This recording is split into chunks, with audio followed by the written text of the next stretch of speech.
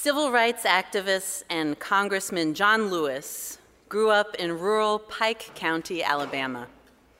Nearly every neighbor they had in the woods where he lived was a relative, and that included his Uncle Rabbit and Aunt Seneva and their children, who lived about a half-mile or so up the road from him.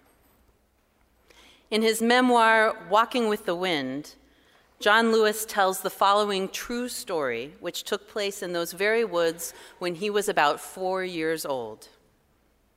He writes, "On this particular afternoon, it was a Saturday, I'm almost certain, about 15 of us children were outside my Aunt Seneva's house, playing in her dirt yard.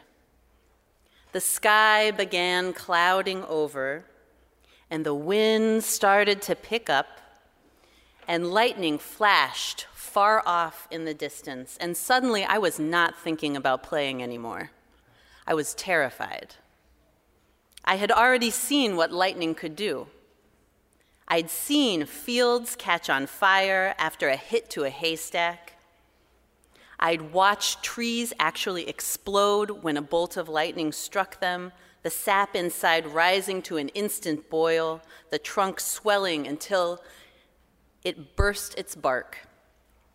The sight of those strips of pine bark snaking through the air like ribbons was both fascinating and horrifying. Lightning terrified me, and so did thunder. My mother used to gather us around her whenever we heard thunder, and she'd tell us to hush. Be still now, because God was doing his work." That's what thunder was, my mother said. It was the sound of God doing his work.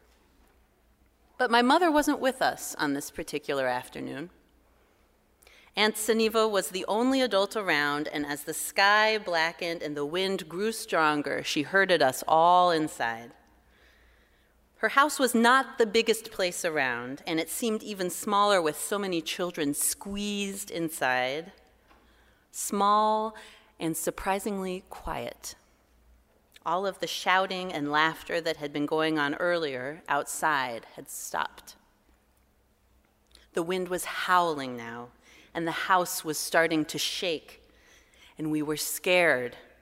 Even Aunt Seneva was scared, and then it got worse. The house was beginning to sway, and the wood plank flooring beneath us began to bend. And then a corner of the room started lifting up, and I couldn't believe what I was seeing. None of us could. This storm was actually pulling the house toward the sky, with us inside of it. And that was when Aunt Seneva told us to clasp hands, line up and hold hands, she said, and we did as we were told. And then she had us walk as a group toward the corner of the room that was rising. And from the kitchen to the front of the house, we walked with the wind screaming outside, sheets of rain beating on the tin roof. And then we walked back in the other direction as the other end of the house began to lift. And so it went, back and forth, 15 children walking with the wind, holding down that trembling house with the weight of our small bodies. These children offer a vision of the power of a union.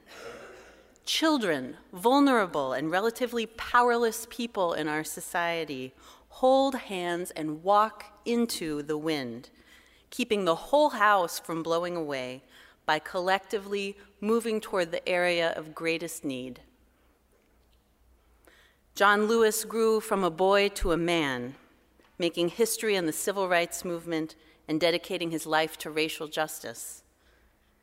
He writes, "It is a path that extends beyond the issue of race alone, and beyond class as well, and gender and age, every other distinction that tends to separate us as human beings rather than bring us together. And that path involves nothing less than the pursuit of the most precious and pure concept I have ever known, an ideal I discovered as a young man and that has guided me like a beacon ever since, the concept of the beloved community.